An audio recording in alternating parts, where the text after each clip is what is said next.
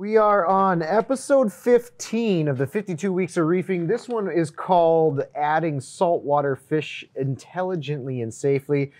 We did talk about UV sterilizers in the previous one, so there, and some ick management and ick eradication. There might be some pour over into this one too, but adding saltwater fish intelligently and safely, core belief. More to this than you think, actually. Yeah. So, all right, so I don't know, I think probably in week 15 we said acclimate your fish or something like that. I don't know. I don't remember exactly what we said back then, but there's a lot more to it nowadays. Core belief here is fish adapt to most environments, but are also sensitive creatures, and so they do so best when done gradually, right? And this means more than just your drip application, and your drip acclimation is actually the bad way in most cases. So fish adapt to most environments, meaning these things will adapt to a wide array of environments. Different salinities, different alkalinities, different pHs, yes. Nutrient levels, water qualities, all kinds of stuff. But they're also sensitive creatures, and they do so, they do adapt to those environments best when it's done gradually. All right, so what matters most? First thing that matters most that we believe is that temperature and pH matter most when we're talking about acclimation. Salinity, if it's way off, can cause osmotic shock if you're going from like 1.021 or 1.022 to 1.027 or 1.026. It's pretty wide. But if I'm going from like 1.023 to 1.025, less of a dramatic difference and probably less of a concern. But temperature and pH, the most.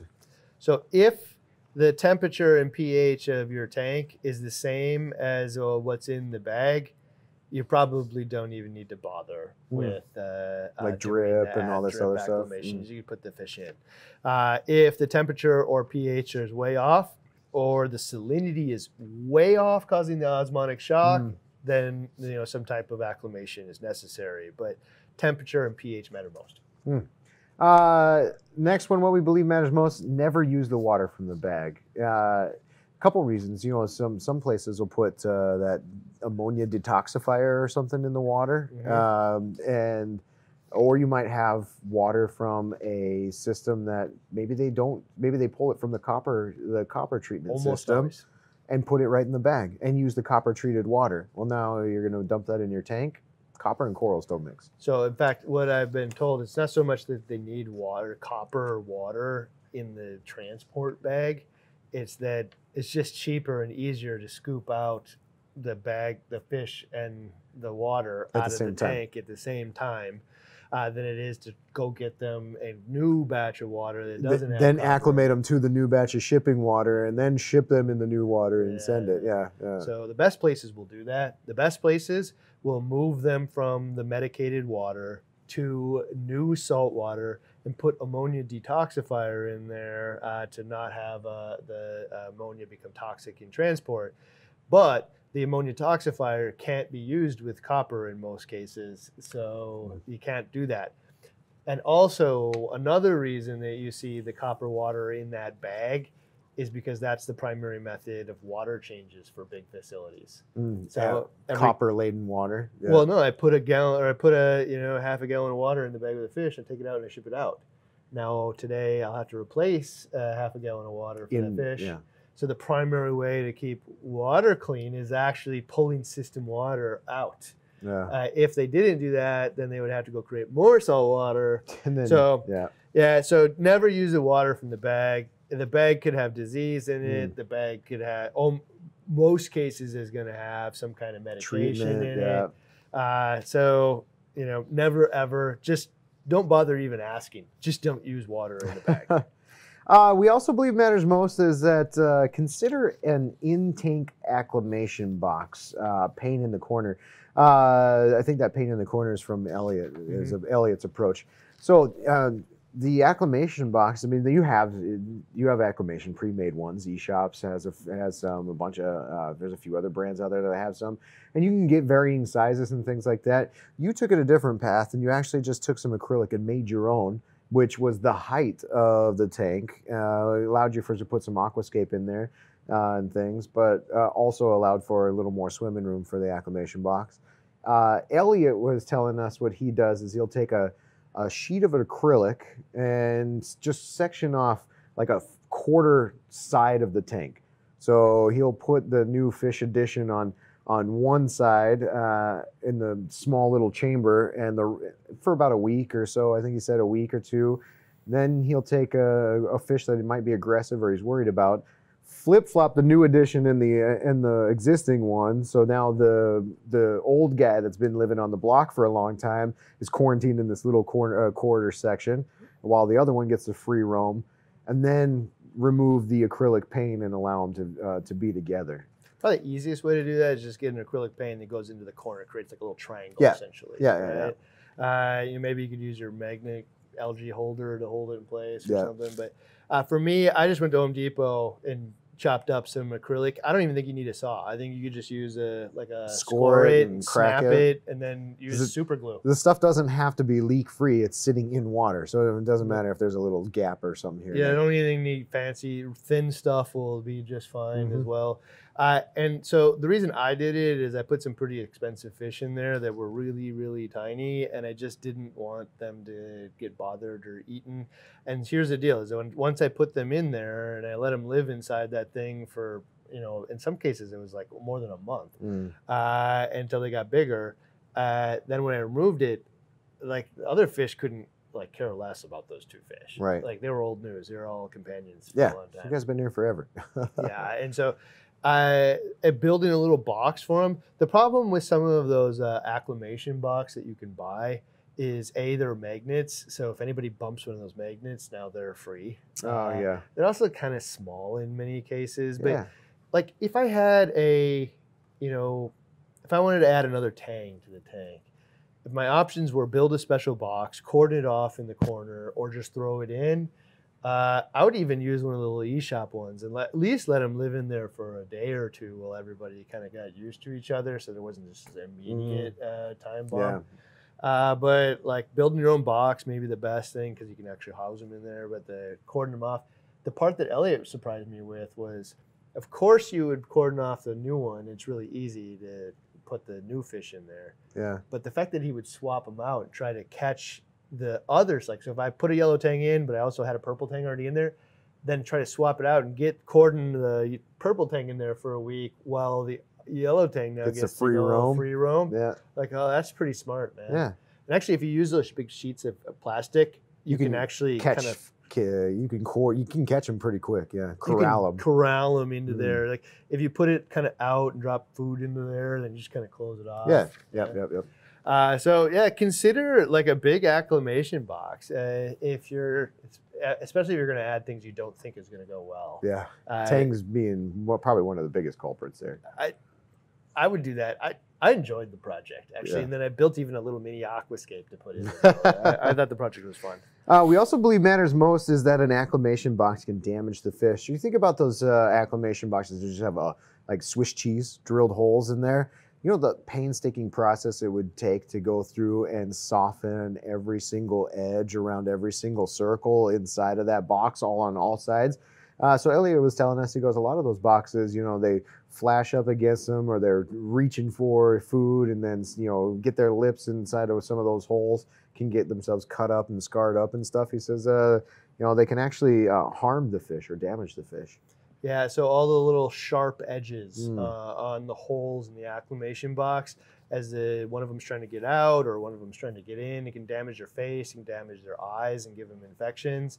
So, one of the things that I don't think is that big of a deal is if you just took like a piece of sandpaper and rounded off the edges a little bit, but any care you could get to make sure they're not sharp edges in there. I also killed a purple tang this way, which is I had a acclimation box that I had built, and for whatever reason, like it came away from the glass a little bit and opened up like maybe a 3/8 inch sliver, and tried to go through. Yeah, of course, the purple tang wedged himself in there, and it literally happened while I was talking to Elliot. I was on the phone talking to him about some other stuff with the fish, and then when I looked around, I just turned around and said, F. Yeah, I mean, like, I saw him wedged in there, and he was already, like, it was only a matter of minutes. Yeah, man. And he ultimately died because of that.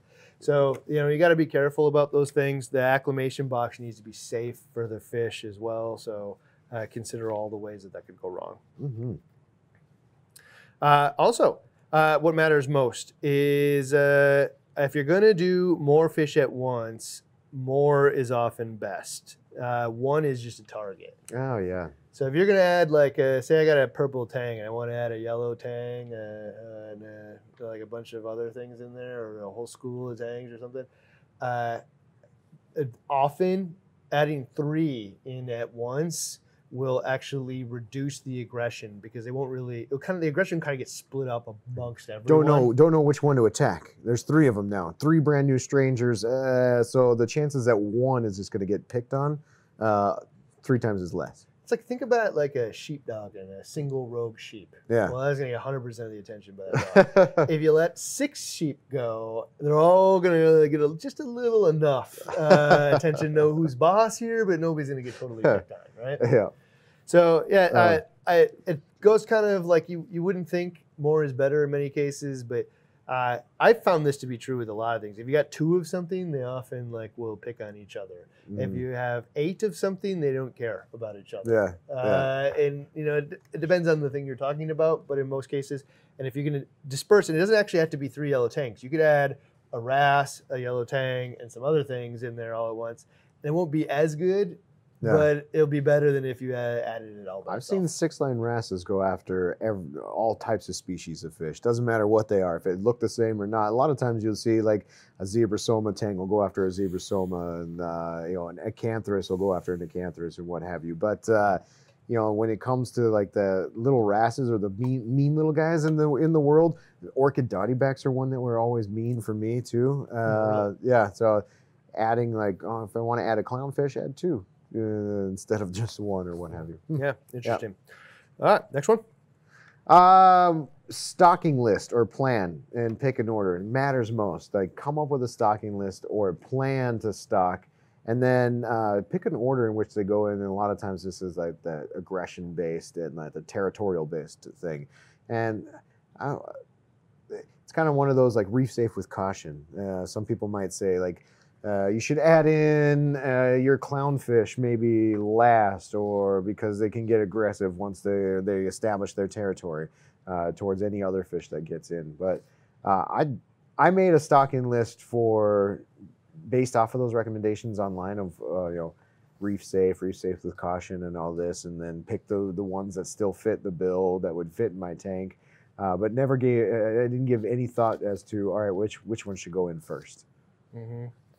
So there is definitely a pattern of what, and it's all going to depend on your fish. There's no real rules of thumb per se on a lot of stuff, other than some of these things are at odds with each other. So I like to add the tangs at first, so they eat all the algae. Yeah, utilitarian. It may not be the best path. So I would reach out in many cases to the place that you're buying the fish from. Say, hey, this is the list of fish I'm thinking about. What order do you think I should add them in? Mm-hmm. And it might be a good way to find out whether or not you're buying it from somebody or anywhere good, if they care at all.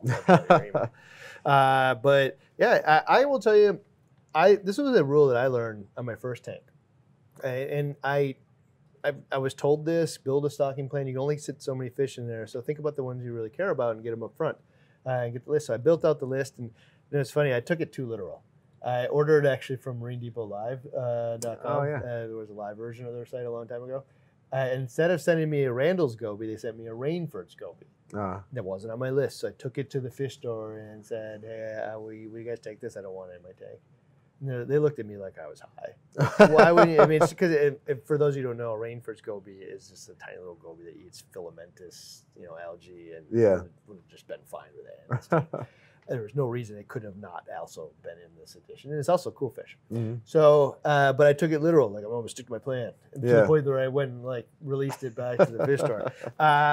They gave me a tiny credit for it. But I would have a plan of where you're going. And if you have a plan where you're going, you'll probably get there better than if you don't. All right, next one. We believe matters most. I think the second part doesn't apply here, but shut the lights off. there's a lot of light happening back here, and if we were to add a new fish into this tank, it's like a new character in the play coming into the scene and covered in light and spotlight hits them. Cool. I mean, it's instant target for a lot of them. So you can shut the lights off and let them sort it out. So I asked Elliot this one. I was like, "Do you think it's wise to tell people to turn the lights off, when they're going to add fish?" Something that I've always been told. It decreases aggression, kind of causes everybody to kind of go to their homes and stuff. And he said, if you get it from the fish store and you're going to bring it home and let it go inside of an hour, maybe. But if it's been thrown around in a FedEx truck for the last 24 hours, and it's been jostled and it's in kind of toxic water and it's stressed out to all hell, absolutely. Shut the lights off. Shut the lights off. And give it some rest. It wants some rest and as much time to manage that as humanly possible. So shut off the lights when you add the fish. Also, turn off high-powered pumps is also something that matters a lot when you're adding a fish. So just an immense amount of turbulence is not good for a fish that's really stressed out and doesn't know where to go and doesn't know where the safe spots are and may not know how dangerous your Vortec or Tunes pump or whatever really is. I've had this happen now thinking back multiple times, adding a fish, not doing anything about the pumps, and hours later they're sucked up against the Vortec. Stuck to the pump, yeah. Obviously didn't know that was a place that you don't want to be. They've probably never been exposed to that type of environment before, where if I come around here, the flow hitting me is a little less, so it feels a little safer. And the next thing you know, it's like a magnet. It just sucks them right in. People will say they're fish killers. I will say they're a stressed fish that was probably largely kind of floating around anyway. Yeah. Because a lot of times, a healthy fish would be able to swim out from that under their own power. Yeah. So turn off the high-powered pumps. The other part that will do is it'll kind of throw off the other tank inhabitants, like what's going on here. And it just changes things up in a way that causes them to not go after the other fish quite as much in many cases. Another one is, these are all designed to be 80-20 rules here. Nothing is 100%. You're just increasing the odds and chances of success. But well-fed fish may be less likely to fight over food or any other aggression. Hungry things tend to be more irritable. I think that's probably true. That's that Snickers hangry type. All those commercials. Same thing with fish. So well-fed fish are less likely to fight. So now is not time to starve them.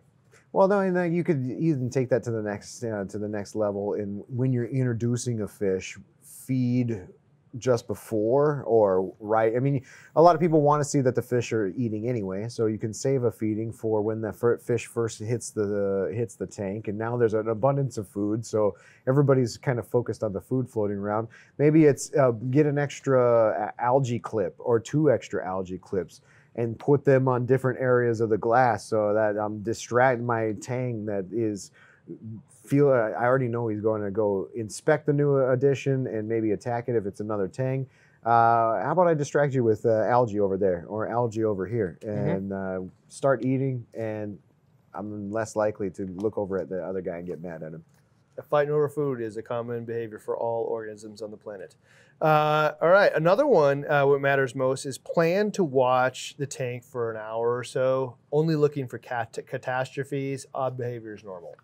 So when you put the fish in, spend the next hour, play some Candy Crush or whatever you gotta do, stare at the thing, and just make sure that nothing is absolutely terrible going on. And yes, there will be some aggression. You don't go in there and try to fight it up. They're gonna have to figure this out unless one's literally ripping the other one's fins off.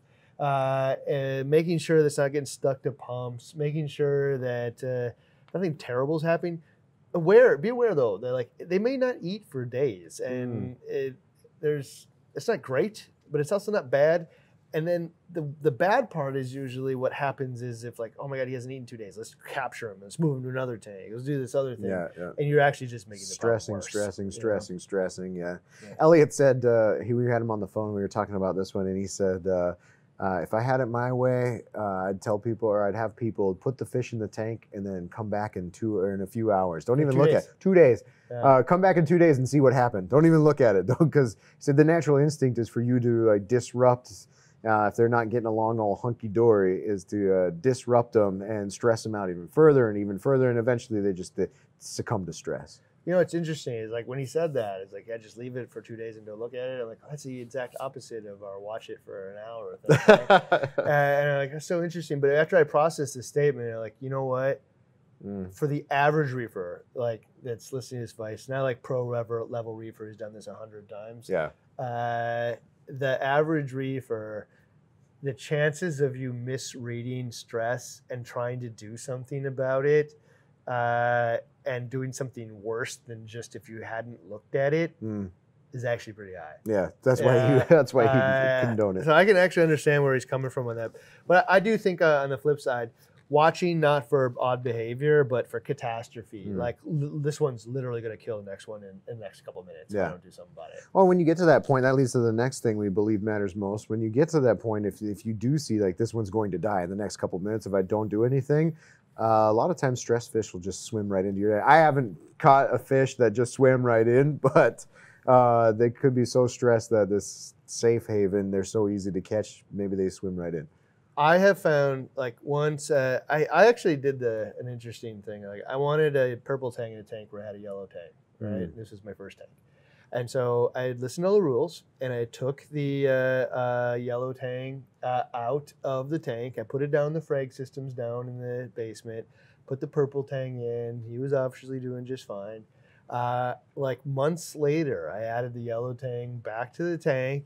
And boom, man, he just went after the purple tang and attacked the crap out of him. He knew his home, man.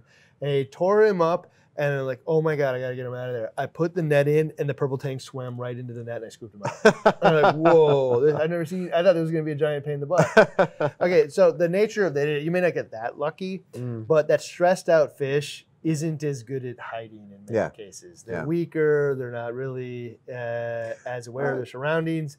And you might actually be able to catch them with your hand better than the net. So I will say, okay, I retract my statement. I have experienced this, and it was on the 160 when we put a 6-line wrasse. Okay, so after we ran into Monty eating nudibranchs, we put a 6-line in there. That 6-line started to go and beat up your diamond or your gobies, and he eventually killed them. The twin spots. I caught the twin spots because they were up here floating on the surface, avoiding being anywhere near where that 6-line could just bombard them and surprise them. So they were just floating up here, and I literally walked up to the tank and I just went like this and scooped them right up. They were there, and put them back in the sump. So often a stress fish is a lot easier to catch than a super healthy fish. Also, sometimes this works, especially the first couple times you do it. Red light. So in theory, a lot of these fish can't see red light. Their eyes aren't accustomed to it because red doesn't really penetrate seawater very well. So they haven't evolved the need to see red light. Yeah. So if you use your LEDs and only turn on just the red LEDs, and probably the dimmer the better. Yeah, because I think they'll eventually. I think our experience here on the 160, we had the reds up so high that it was kind of a wash at the end. But you have to black out the whole room. Like do this at night. Yeah. You can actually catch some fish in red light because you can see them, but they can't see you. However, they will start to feel that pressure of your net. Of the net, what it feels like when it's coming after them. So you don't get many shots at this. You might want to try with your hand first, but if you're having problems catching a stressed fish, you might want to try the red LEDs. Only turn those on. It will probably depend on the spectrum. Like the Radions are more red, whereas the Kessel one's a little bit more orangey. It'll depend on the specific fish, their eyeballs, and their ability to sense the net as well. Yeah, darken out the room and let it stay dark for a little while. Prep your lights and your thing, and just be ready to go so that way when you flip the reds on, you're quick to act. It kind of paralyzes them too. Yeah. So if it's pitch black in the room, like literally no light, and you just turn the reds on all of a sudden, they will sense something went on, and they just kind of like freeze for a second. Gives you a chance to be quick. We also believe matters most is alternating isolation. That goes back to that approach by Elliott in your fish that are already in the tank and have been in the tank. You introduce somebody new in the acclimation box, and when you're ready to kind of give them a swap, take that one established one that's already in there, scoop him out, put the new one in, and then put the old one in the acclimation box, kind of give him a timeout. But you're shifting like that. I can imagine like the established fish just isn't used to it. He's so cut into his territory. I know all the places to go. I know where to hide. I know where to ambush this new guy. And then you have me locked up in a box while I get to sit here and watch this dude trounce on my territory. So in the spirits of also high percentage paths, but not perfect, is if you're going to add two fish that you know full well are going to fight with each other, being like two yellow tanks. Fish, yeah.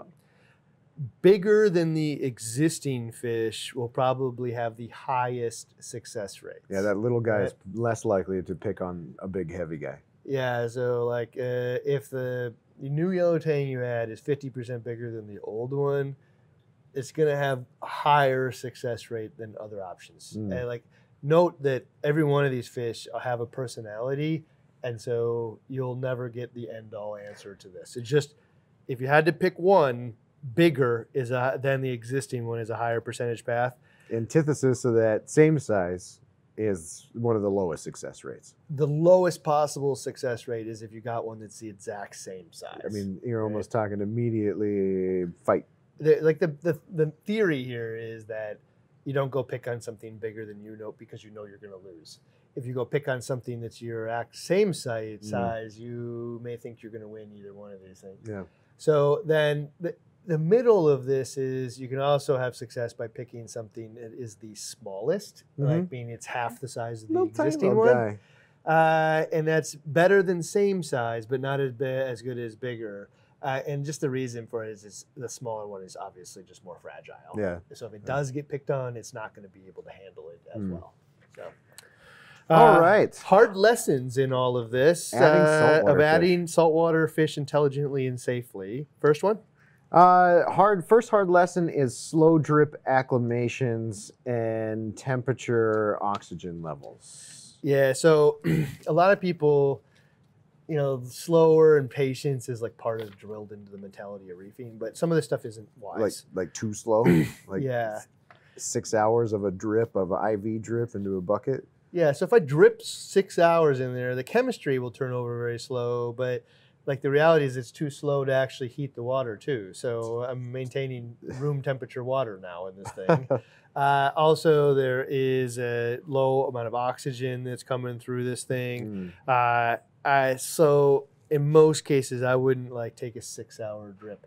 I would, follow probably the acclimation that comes in the box because they might have something specific to you. But in general, I try to turn over the water in an hour. Yeah. I'm going to try to turn most of that water over fairly quickly. If I turn it over fairly quickly, the temperature from the water will help hold the temperature in the bag. But I mean, I might even do it as close as a half hour. I just trying to not shock it totally by just throwing it in a completely different environment. But there's a lot of different things that slow acclimation can actually harm. So we'll hit on a couple of them. So, but the next hard lesson here is float the bag and dump might be the best if the parameters are similar. We said that earlier. Yeah.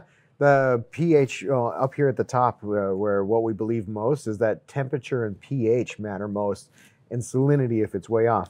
Well, if you've got your temperature set because you floated the bag and got the temperature right, and pH is similar in your tank water and versus the bag, and salinity's on point, then your best bet is probably to just hand scoop the fish out, put them in the tank, ready to go, or acclimation box. That'd be the least stressful if the parameters match. One of the things we talked about earlier too, in the ammonia thing, in a different episode, was ammonia in the bag and ammonia blockers often don't mix, and system has water and copper. So one of the things about what can happen is when you ship that bag, especially this isn't as much from a fish store, but if you had it shipped overnight via FedEx or UPS, the thing will come, and what will happen is it actually will have respirated a lot, meaning there's a bunch of CO2 extra in their water. The pH is low. They will have ammonia in there because the copper prevented them from adding ammonia blocker in many cases. And so what will happen now is the low pH, all of the ammonia in there is actually ammonium and not toxic. However, if you open the bag up and you start putting new fresh water in there or new water from your tank in there, all of a sudden the pH goes up, the ammonium turns into ammonia gas and super toxic to the fish. So like in that case, if I'm letting it gas off for the course of the next 5 hours as I'm super slow drip acclimating, I might be actually harming the fish. Just breathing toxic. Yeah. Part of the reason why you want to turn over a little faster than like, I think some of the acclimation of doing this over 6 hours or some long prolonged thing is because it feels good to say that. It isn't necessarily the best. You eased them into it, yeah. It just sounds good, and plausible theory and reefing is good as fact in many cases. Hard lesson again is assuming that aggression won't happen to you. Aggression, interspecies aggression happens. Different species aggression happens. I said the 6 line here. In the 160 attacked quite a few different fish. But aggression, if you assume aggression won't happen to you, that's a hard lesson to learn. We already learned it. Another one is consider habitat and make changes. And so if you're looking in there and things don't look like they're going well, look around and say, have I really built enough habitat for these things? And if they haven't, you can always add some more rock. You can build those little structures that we talked about in the aquascape stuff and just glue a bunch of little pebbles together essentially with a bunch of holes in it and put it in. Some of the fish will move right in. And so don't think that you're stuck with the aquascape or the habitat you've already created, because you can always add more and add safety to the fish. All right? Hard lesson, a lot of problems are not diagnosable. You just got to do your best. You can't plan for everything, and whether your 6 chromies are going to work their way down to 1, or adding another clownfish when there's a pair in there, or tangs especially. You just can't predict for all of them, and even if you did some of those acclimation boxes or you did the separation, all you're doing, I mean, you're not guaranteeing that none of these problems will happen and fish aggression and all this will happen. Just increasing your chances of success that they don't. I mean, I can't diagnose a whole fish. If I have one of those, I can't diagnose that problem in many cases. You just do the best we can. And if you follow a bunch of the things that we have here, I think that you'll be light years in terms of higher success rate path than most of the people who are just kind of winging it. Whole point of this series. All right, so what's next?